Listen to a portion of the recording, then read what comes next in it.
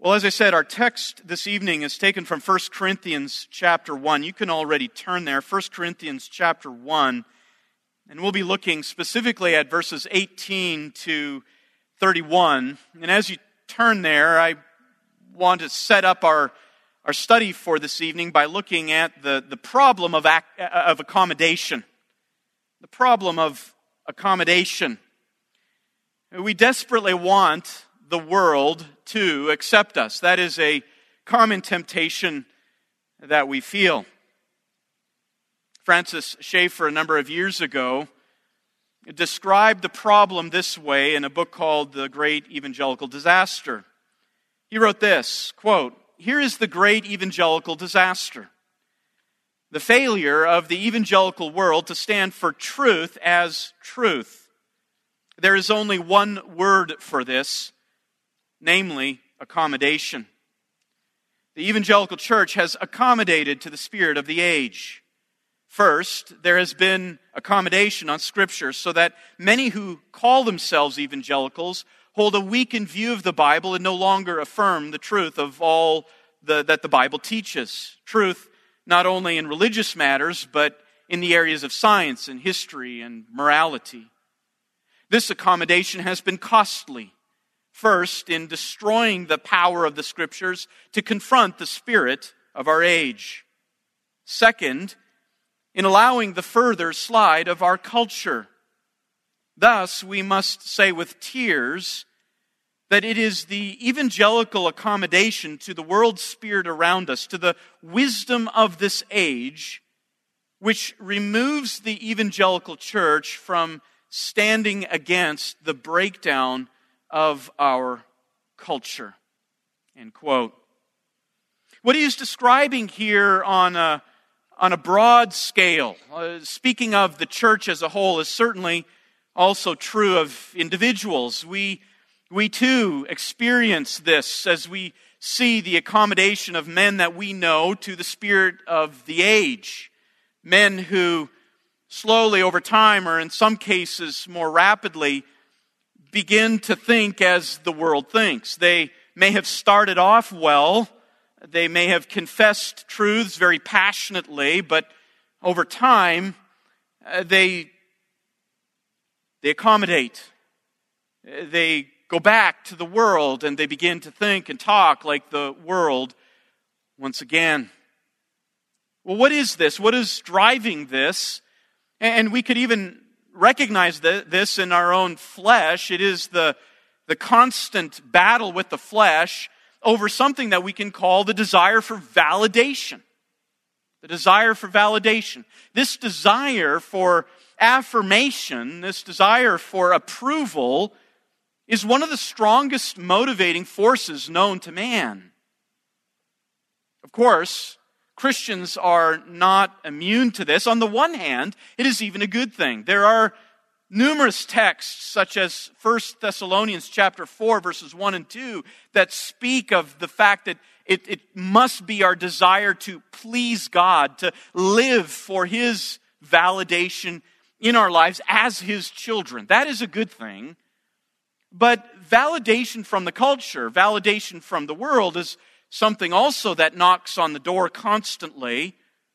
Christians are not immune to that, and many times capitulate to this desire for validation through what we can call intellectual accommodation. The tendency is to submit a Christian way of thinking, the Christian way of thinking, to submit a biblical worldview to the demands of the unbeliever or to the demands of the culture at large. And that is often driven by this fear to be labeled with some kind of pejorative term, such as being called a fundamentalist, a fanatic. We are taught that those are bad terms, and so we shrink back whenever someone begins to talk that way about us. We instead want their approval. We want them to affirm us, to speak well of us. For many Christians today, there is this unwritten commandment Perhaps we can call it the 11th commandment, that you shall not offend. In other words, you shall not offend society. You shall not offend your neighbor.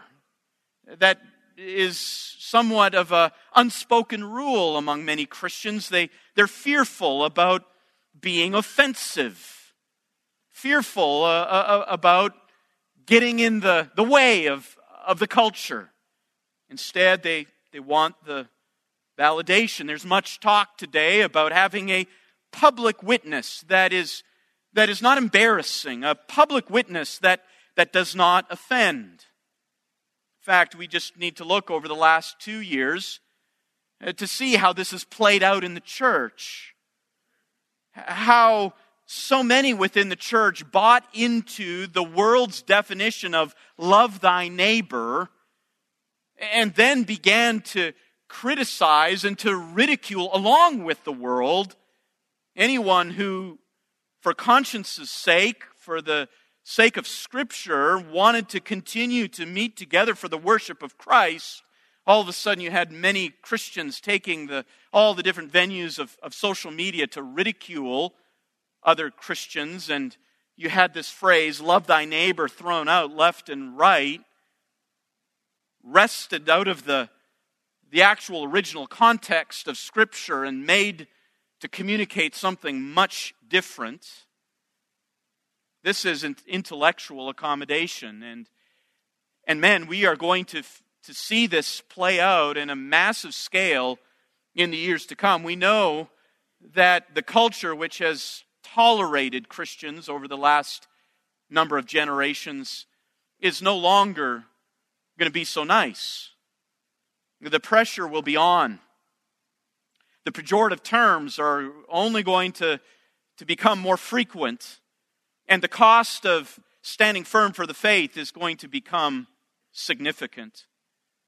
And in that context, under that pressure, we are going to see much intellectual accommodation.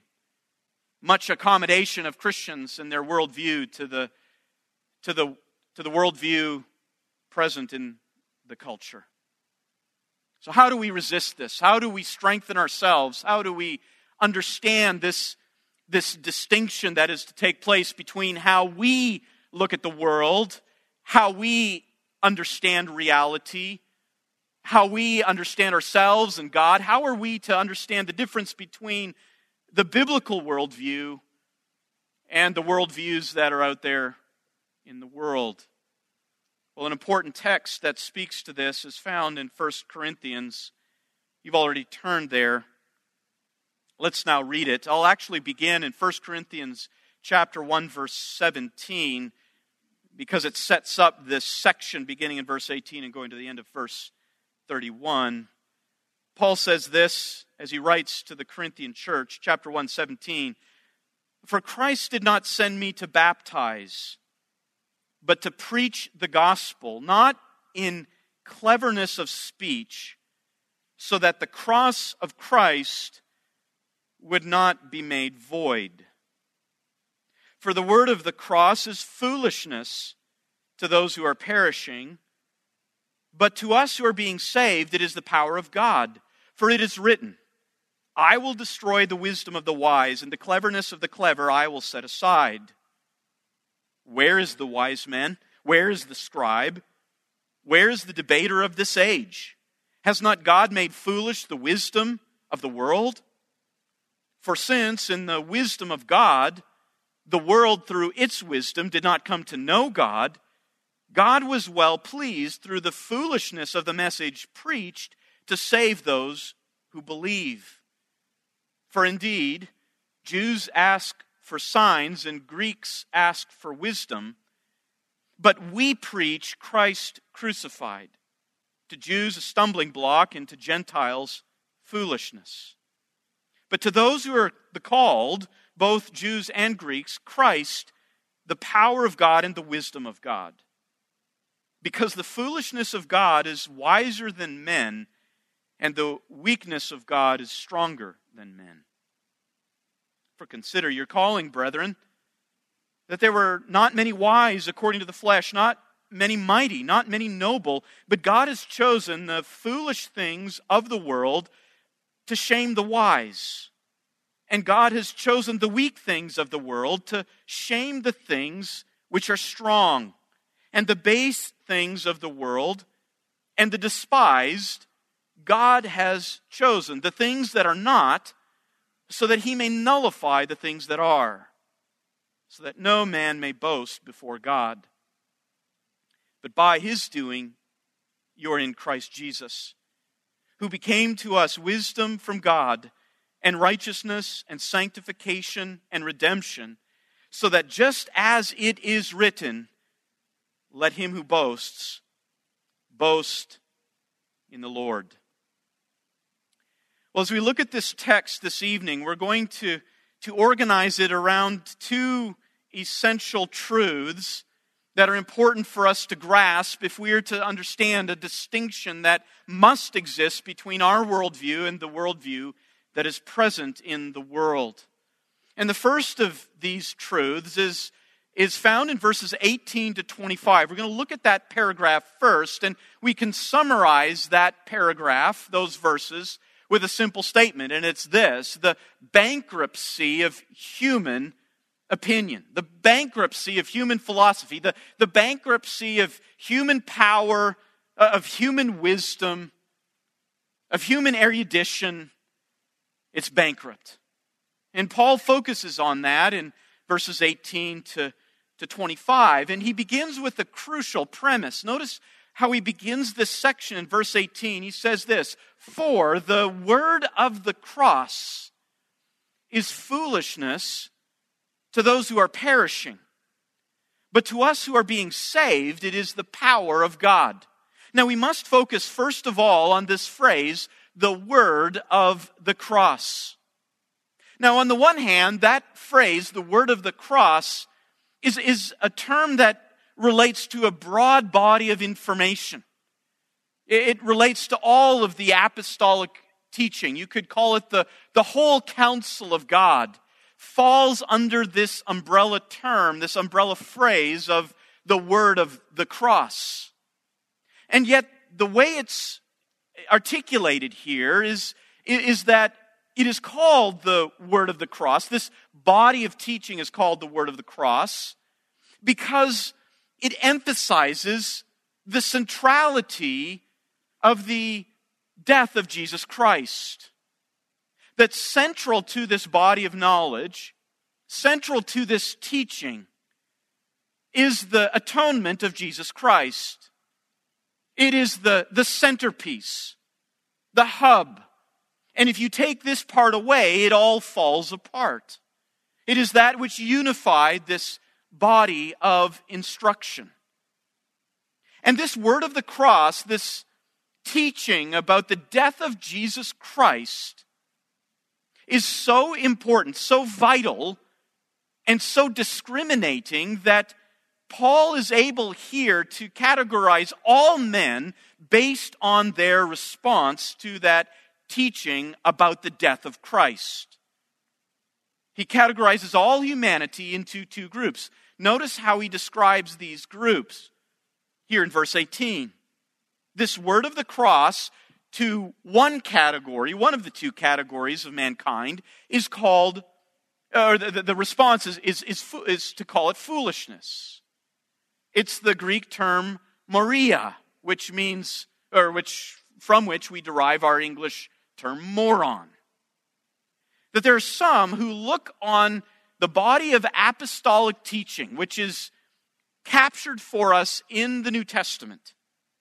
That there are some who look on that teaching with the death of Jesus Christ, his vicarious atonement, as center. They look upon that and they call it moronic. They call it moronic. Paul describes them as those who are perishing. Those who are perishing. Those who are on the path to destruction. And they are those who look at the death of Christ, the cross of Christ, with derision. They look on it as a scandal. They look on it as offensive.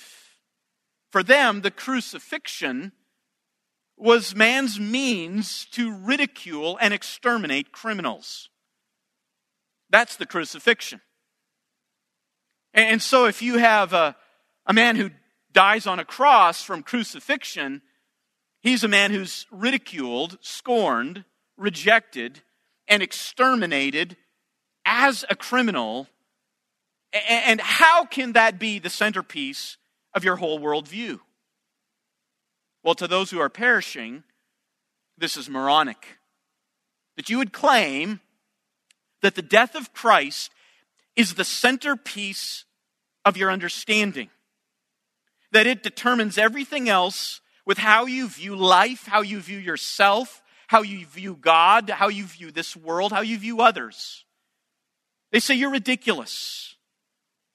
On the other hand, Paul says you have a second category. And the second category is marked by a different response to this word of the cross. And this response is to acknowledge it as the power of God. The power of God. And those who recognize it as the power of God are those who are described as being saved. It doesn't mean that their eternal destiny is unsure. It simply means that they're already on the path to the celestial city. They still are here in this life. They still are struggling with the flesh, but their future is secure. They're not there yet, but they are on their way. They are those who are being saved. Now, how do those who are being saved look upon the cross of Christ? Well, Paul says it this way. They look upon it as the power of God, which means they look upon this scandalous act as God's blessed means for bringing forgiveness to sinners. Now, for those of us who are being saved, the cross is indeed a precious thing. But let's step back for just a moment to see how scandalous the cross was in that time when Paul writes to the Corinthians.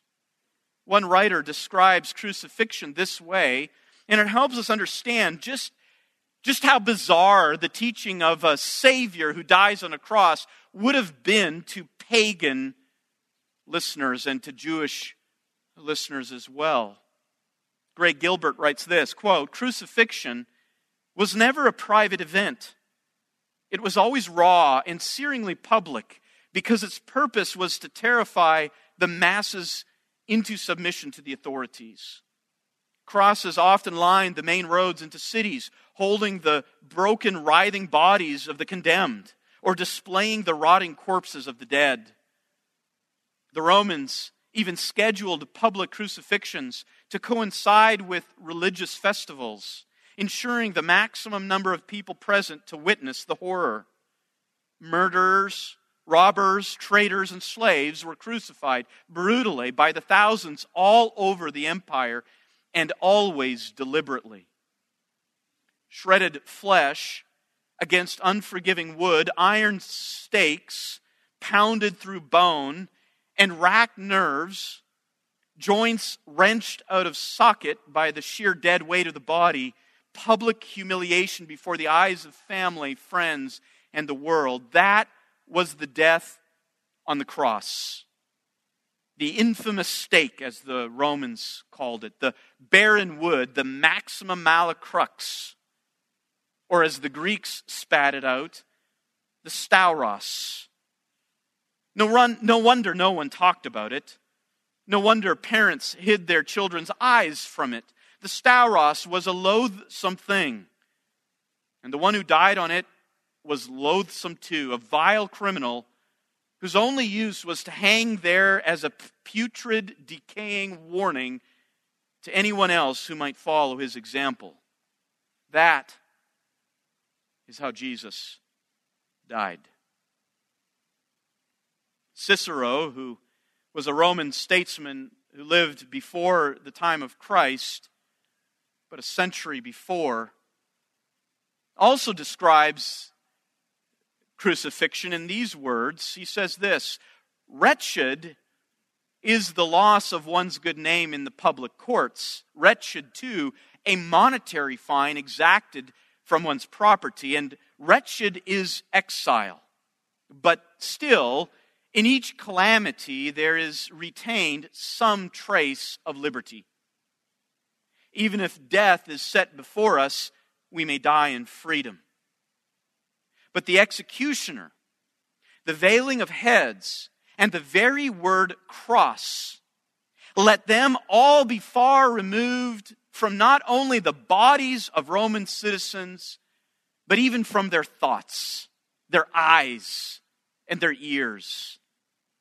The results and the suffering from these doings, as well as the situation, even anticipation of their enablement, and in the end, the mere mention of them, are unworthy of a Roman citizen and a free man.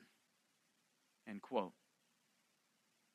That is how the Romans, the Greeks, and even the Jews looked upon the stauros, the cross, that stake, that barren stake. That's how they looked upon it.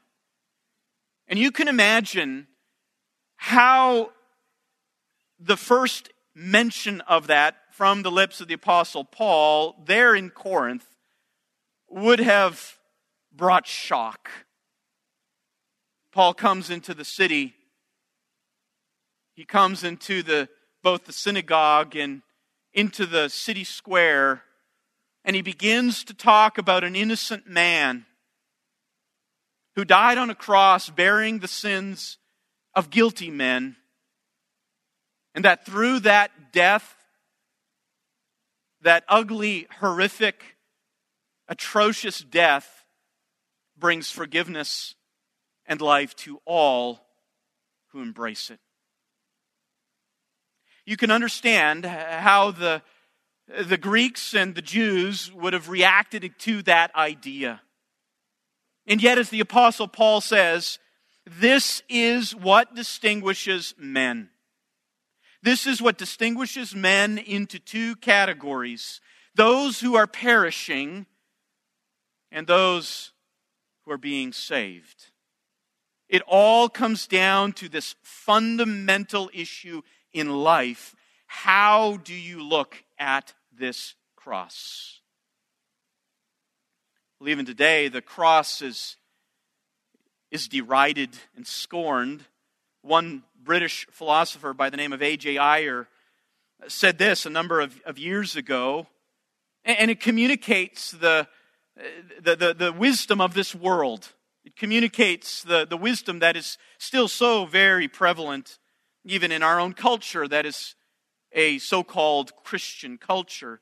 A.J. Ayer, the philosopher, said this: of all religions, a strong case can be made against Christianity as the worst, because it rests on the allied doctrines of original sin and vicarious atonement, which are intellectually contemptible and morally outrageous. Those words come from the mouth of one who perished. Paul goes on, and as he continues to make this assertion, he goes on then in verse 19 to give God's verdict to those who speak like A.J. Ayer. He says in verse 19, I will destroy the wisdom of the wise. Paul here is quoting from Isaiah chapter 29:14. I will destroy the wisdom of the wise, and the cleverness of the clever I will set aside. Now notice verse 20. Paul then begins by listing a series of rhetorical questions. And he first begins with three very parallel, very similar rhetorical questions. And all of these rhetorical questions assume the answer nowhere. Paul asks this. He says, where is the wise man? Where is the scribe? Where is the debater of this age? All those titles represented the intelligentsia of the era. The wise man, the scribe, the debater of the age. The word wise man there is a reference to one who would have intelligence and education above average. That's the wise man. He's the educated one. The term the scribe, grammatus, is the term that was used to refer to specialists in the law of Moses. There you have a reference to the Jewish elite, the specialists in the law of Moses. And then he adds another term here, a very unusual one. He says, and where is the debater of this age? Probably a reference to Greek philosophers. So he begins by referring to all learned men to begin with, and then to the Jewish learned man, and then to the Greek learned man. And he asks these questions, these rhetorical questions. Where are they? Where are they? Where are they? Paul is essentially saying, I can't hear you. I cannot hear the scribe. I cannot hear the wise man. I cannot hear the debater of the age. They're not here. And then he states another rhetorical question, and again, it's assuming a particular answer.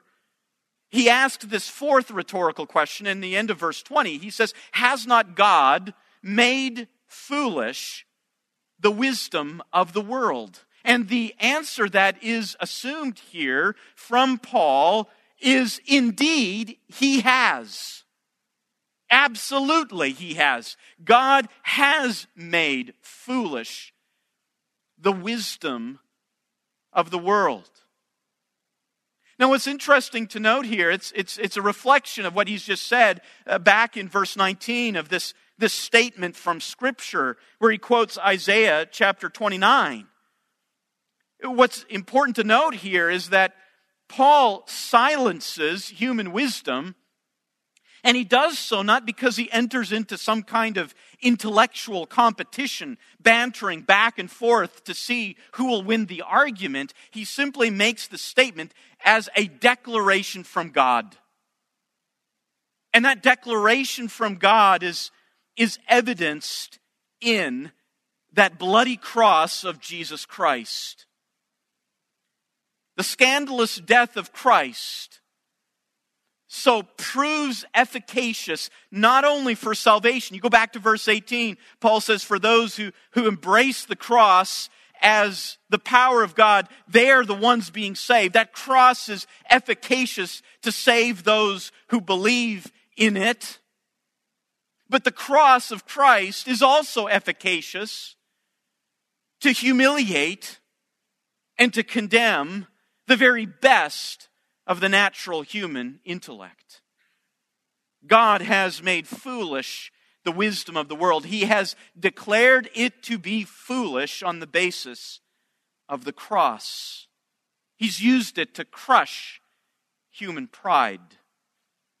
He then continues in verse 21 and he says, for since in the wisdom of God, the world through its wisdom did not come to know God, God was well pleased through the foolishness of the message preached to save those who believe. And then he says this in verses 22 to 24, for indeed Jews ask for signs and Greeks search for wisdom, but we preach Christ crucified, a stumbling block to the Jews and to Gentiles foolishness, but to those who are the called, both Jews and Greeks, Christ, the power of God and the wisdom of God. Now, we see how Paul is identifying these different kinds of worldviews, even here in verse 22. First of all, he says the Jews are the ones who ask for signs.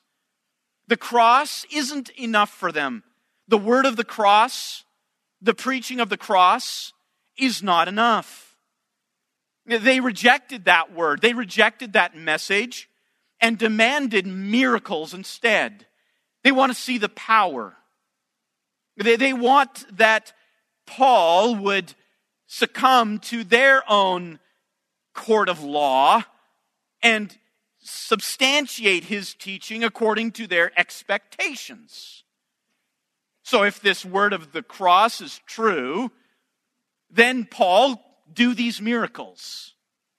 Paul, show this power, and then maybe, if you do enough, we'll consider. They are the evidentialists. Those who seek affirmation, seek substantiation and justification from how they look on the world, from their senses. But you also have another category here, the Greeks. And the Greeks are the rationalists. They're the ones who search for wisdom. Now notice, for the Greeks, as the ones searching for wisdom, they believe it is within their power to identify what wisdom really is, to seek it out, and to obtain it. For the Greeks, they very much loved this wisdom, this love of wisdom, philosophy. And they believed they had it within themselves to understand what that philosophy is in its true form, what wisdom is in its true form. And when these Greeks heard the Apostle Paul speak of the cross, they rejected that message and instead demanded syncretism. They wanted that Paul would subserve his teaching to the dictates of Greek philosophy, the dictates of the culture, its reasoning. In response to those two, Paul provides a very different way of looking at knowledge, a very different way of understanding how we know what we know. And we find that in a very simple statement when he contrasts what the Greeks do and what the Jews do, and he says this, "But we preach Christ crucified." We preach. Kerugma. The idea of heralding without apology, without excuse, without alteration. We proclaim. We see that in response to these demands by the culture to assimilate and to abide by the culture's standards of reasoning and evidence, Paul doesn't acquiesce. He's not in it for affirmation. He's not trying to gain their approval. And instead, in response to their demands, Paul says, we preach. We proclaim. We can call Paul a revelationist. He believed that the power resided in the Word of God itself. There was no higher authority. There was nothing else that you could look at that would verify the Word of God. It was the ultimate authority. Nothing came close. Nothing could substantiate it. It exists over all and gives light and understanding to all else. And so Paul says to the Jews who are the evidentialists and the Greeks who are the rationalists, he says, no, I'm not going to play by this game. I'm not after your affirmation. I'm not after your friendship. I'm not after your approval. I'm here to state the truth. And here it is. It's called the cross of Jesus Christ. Paul continues in verse 25 and he says this, because the foolishness of God is wiser than men and the weakness of God is stronger than men. Here we have a verdict that explains why Paul is not going to stoop to the level of the evidentialists and the rationalists. He's not going to stoop there. Why? Because even in their best expressions, they come nowhere close to even the weakest Word of God, even though no Word of God is weak. The natural intellect and its demands are bankrupt, Paul says. What man judges as foolishness and weakness, namely the cross, turns out to be the wisest and the strongest. And what is most offensive turns out to be truest. That's the reality of the message of the gospel.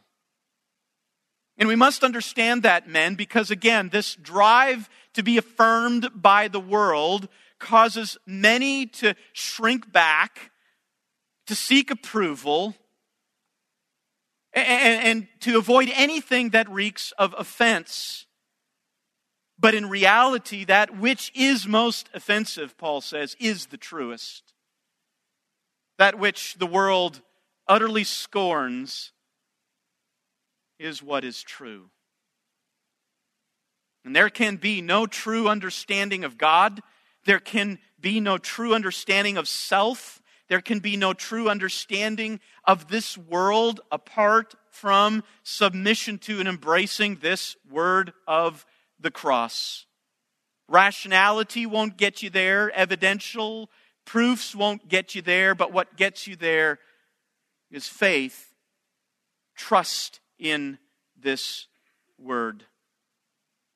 Again, we need to remember this because, as we've already mentioned, the drive to be affirmed by the world is so strong. In his book, Ashamed of the Gospel, Pastor John writes this: as in the church at Corinth, many today have, quote, bowed at the shrine of academia, attempting to assimilate secular theology, philosophy, politics, psychology, moral relativism, evolutionary theory, and every other academic fad, finding those things incompatible with the Bible and with the simplicity of the gospel. Christians have too often been willing to twist and shape divine truth to try to make it fit. Multitudes have thus been drawn away from the singular devotion to biblical doctrine to embrace human wisdom.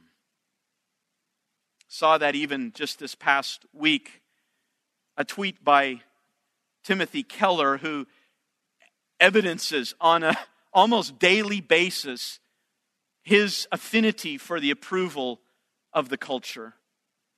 A couple of days ago, he tweeted out this: if you tell people they are wrong because the Bible says so, and they don't believe the Bible, you won't persuade them.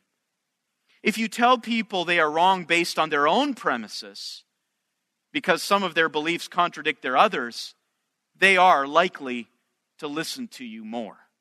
End quote. In other words, if they're not going to believe the Bible, they don't already believe it, you know what? Maybe it's better just to argue and discuss what they do believe and see where you can get it from there. Ashamed of the truth. But again, think of Paul coming into Corinth, or Athens for that matter, standing before some of the wisest men of the age, and then preaching about a man named Jesus who was sinless and yet was tortured, nailed to a cross. And he did that willingly so that he would bear the sins of everyone who would believe in him, and that through that bloody death he would be able to bring forgiveness of sins to those who believe. Well, there's a second emphasis in this text as well, found in verses 26 to 31. And we'll make just a few comments here as it now shifts focus from the bankruptcy of the worldview that we see in the world, the bankruptcy of human opinion, philosophy, erudition, scholarship, the academy, and so on. And now Paul transitions to the triumph of divine wisdom. He begins in verse 26, and he says this: "For consider your calling, brethren, that there were not many wise according to the flesh, not many mighty, not many noble." This transition is important because it's based on a reality that since the cross is so scandalous, it begs the question, who would ever believe in it? Who would ever believe in that cross? Who would ever believe in that kind of salvation purchased in that manner? Who would ever believe that? If the wisest of the wise, the most religious of the religious, would reject this and scorn it and ridicule it, how in the world would anyone ever believe this? Well, Paul explains it here in verse 26, and he uses this word, calling. Remember your calling. He's addressing the brethren. He's not now addressing the world. He's not addressing the debater. He's not addressing the scribe. He's not addressing the wise men. He's addressing the brothers here in Corinth. And he says, consider, look upon your calling. And that word calling is a very special term that emphasizes selection. Selection by God. It's used, in fact, just back in chapter 1, verse 2, as Paul opens the letter, he says this, to the church of God which is at Corinth, to those who have been sanctified in Christ Jesus, saints by calling. Saints by calling. He also used this term back in verse 24 when he says this of chapter 124, but to those who are the called, the selected ones, both Jews and Greeks, Christ, the power and the wisdom of God. This little term emphasizes the fact that apart from this sovereign activity of God, this effectual calling, no one would believe in this scandalous message. And this selection, Paul says, has taken place in the pool of the most unexpected character. He says it's happened mainly among the foolish, mainly among the powerless, mainly among the insignificant. That where God wants to put His wisdom on display and show His triumph over the pride of man, He goes to the lowest. He goes to the low classes. He goes to the dredges. He goes to the losers and He saves them. He selects them. And in Christ He makes them wise and powerful.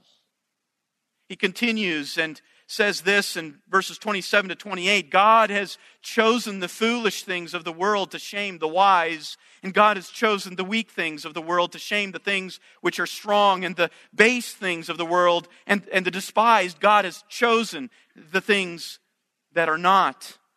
3 times he again uses another verb that emphasizes God's free and sovereign choice. It's the verb that means to pick out for oneself, to choose for oneself. And again, it emphasizes the fact that no one would ever believe this message. No one would ever believe the message of the cross apart from this choice. And that leads us to an important conclusion. That for those of us who are being saved, for those of us who do see that the power and wisdom of God is manifest in the cross, that belief, that faith can never be attributed to our own intelligence, to our own reasoning. This is a work of God. He's going to mention this in verse 30 when he'll say this, but by His own doing, by God's own doing, you are in Christ Jesus. God's approach is to choose in such a way so that belief can never be credited or attributed to education, to authority, to status, to privilege. This is God's way of saving people. And He does this, we see in verses 28 to 29, with a purpose in mind.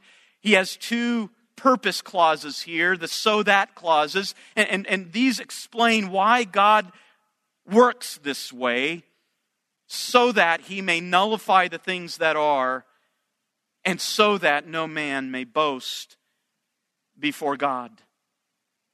This is all God's strategy in the cross. This is what He was setting out to accomplish. Number 1, to nullify, to invalidate the things that are. What are the things? What things are? Well, look around you in the culture. The things that are refer to the pride of man. Man's wisdom. Man's achievements. Man's edifices and towers. Man's strength and power. God has planned the message of the cross this way to nullify those things. And then, growing out of that, to remove any potential for taking pride in the self.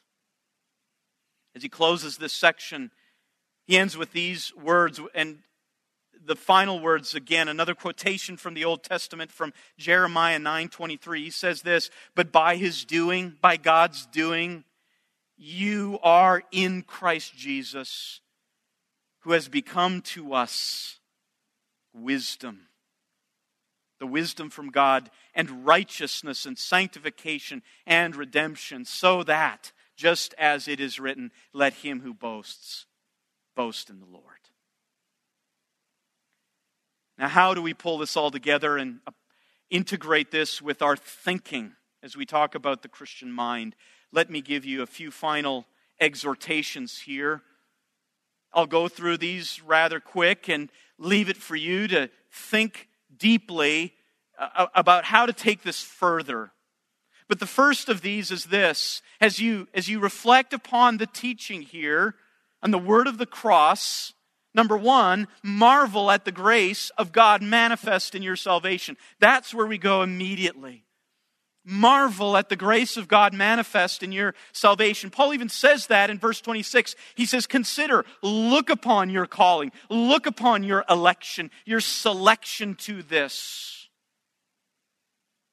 And remember, men, that you would not have believed this message if it was left up to you. You would not be here tonight if it was left up to you. You would not be a part of this church if it was left up to you.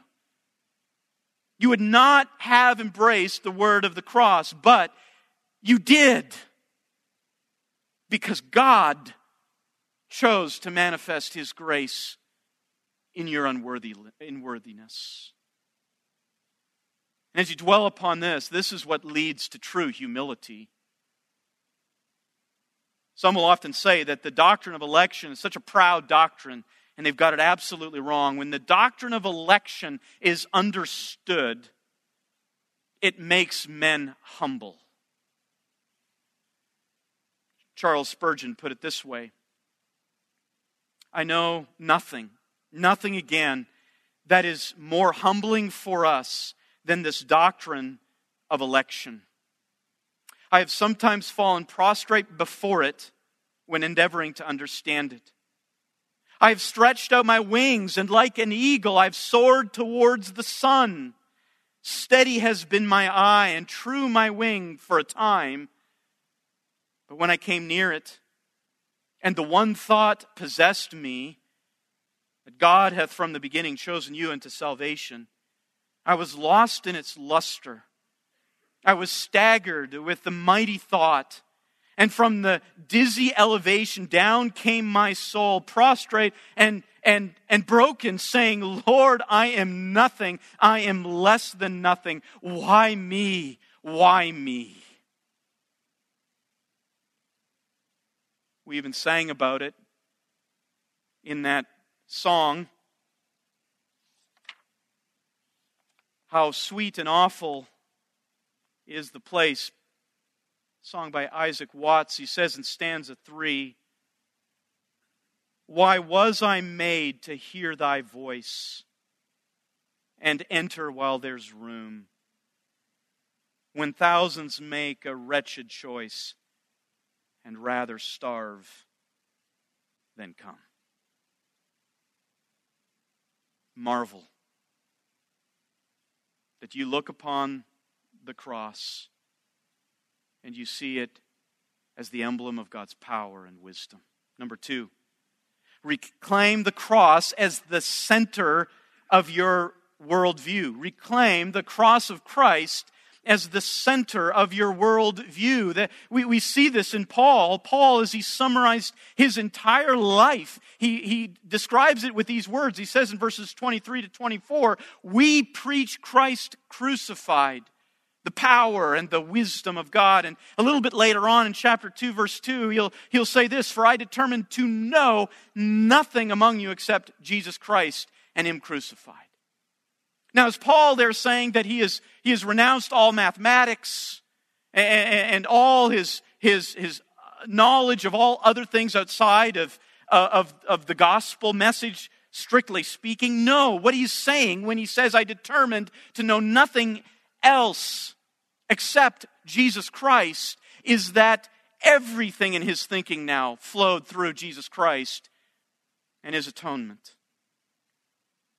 This world and our own lives will only make sense when Jesus Christ is indeed the center of our worldview. When we understand the cross and we appreciate and value its message and cling to that cross.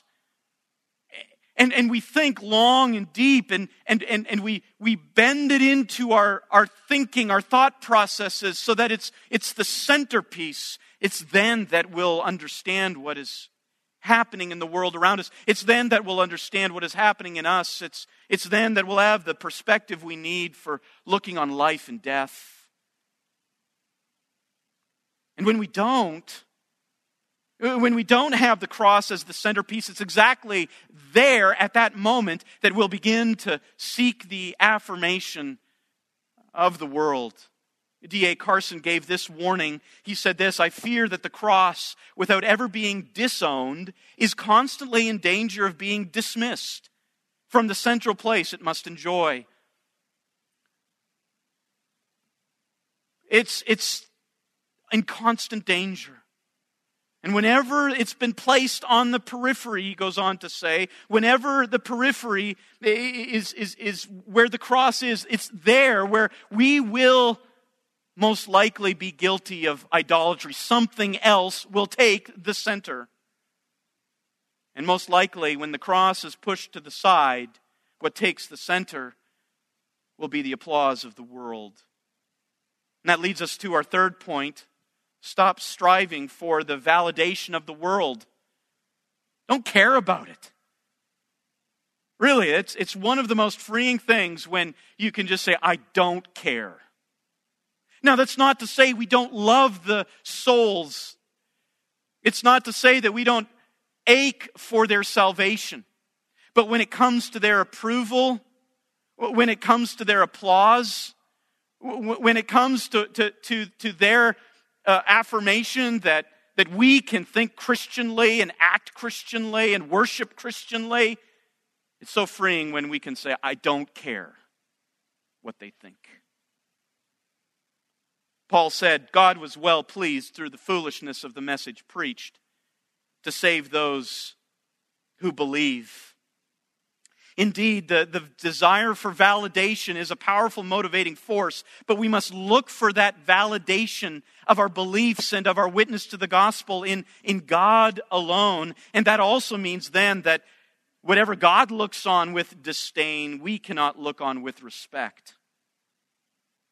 J. Gresham Machen speaks of this when he writes, there are those who are concerned with the question of their standing before men, but never with the question of their standing before God. There are those who are interested in what people say, but not in the question of what God says. Such men, however, are not those who move the world. They are apt to go with the current. They are apt to do as others do. They are not the heroes who change the destinies of the race. The beginning of true nobility comes when a man ceases to be interested in the judgment of men and becomes interested in the judgment of God. It's those kinds of men that we need today. It's that kind of man that was represented in the likes of David Brainerd, one of the first missionaries to Native Americans in the late 1700s. He died by the time he was 29, exhausted and diseased in his effort to bring the gospel to Native Americans. And he wraps up this thinking so well with this entry from his diary. He says this, God was so precious to my soul that the world with all its enjoyments appeared vile. I had no more value for the favor of men than for pebbles. Number 4, Don't be ashamed to associate with the church. Don't be ashamed to associate with the church. Certainly a lot of this has happened in light of the COVID era, and a lot more of this is going to happen in the years to come as the culture moves from ambivalence toward the church to direct, visible hostility. There will come times when now at your work you will be asked, do you attend a church that preaches against homosexuality? Do you subscribe to a statement of faith that does not recognize transgenderism? Do you associate with those who believe that Jesus Christ is the only way? You are going to begin to face those questions if you haven't already. And what this text teaches us, one of these applications, is not to be ashamed with those in the church. Paul said, I am not ashamed of the gospel, for it is the power of God for salvation for everyone who believes. And this courage in the gospel is going to manifest itself in courage to associate with those whom the gospel saves, as weak and as unseemly as they are.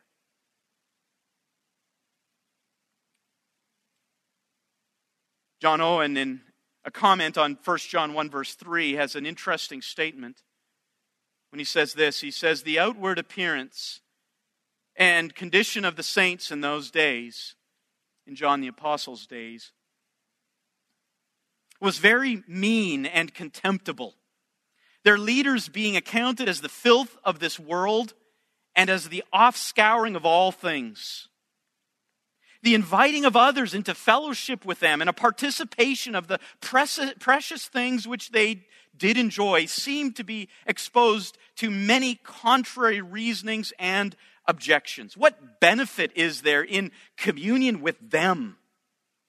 Is it anything else but to the sharers in troubles, reproaches, scorns, and all manner of evils?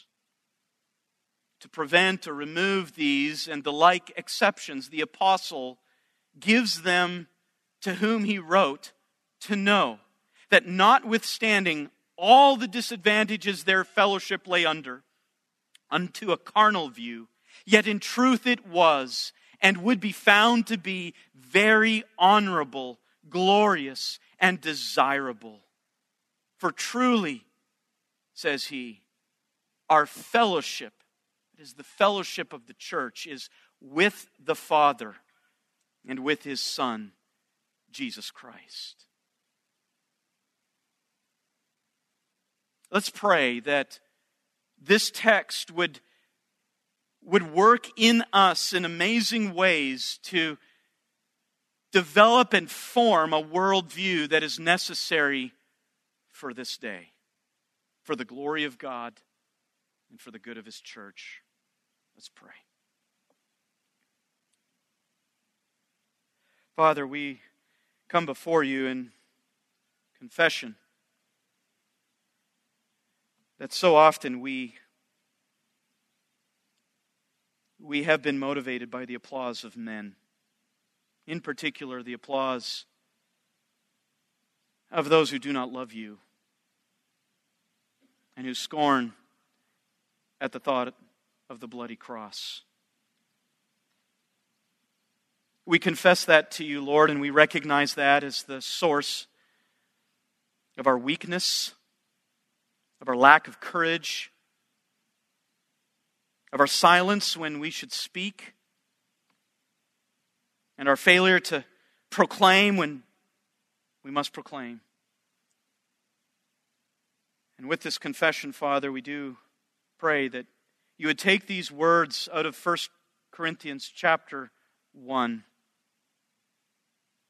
written with this boldness of the Apostle Paul, controlled by your Spirit and fixated on the power of the cross, that you would take these words and form us into courageous men who care nothing for the applause of this world and the pleasure of unbelievers, but are sold out wholeheartedly to the power of this word.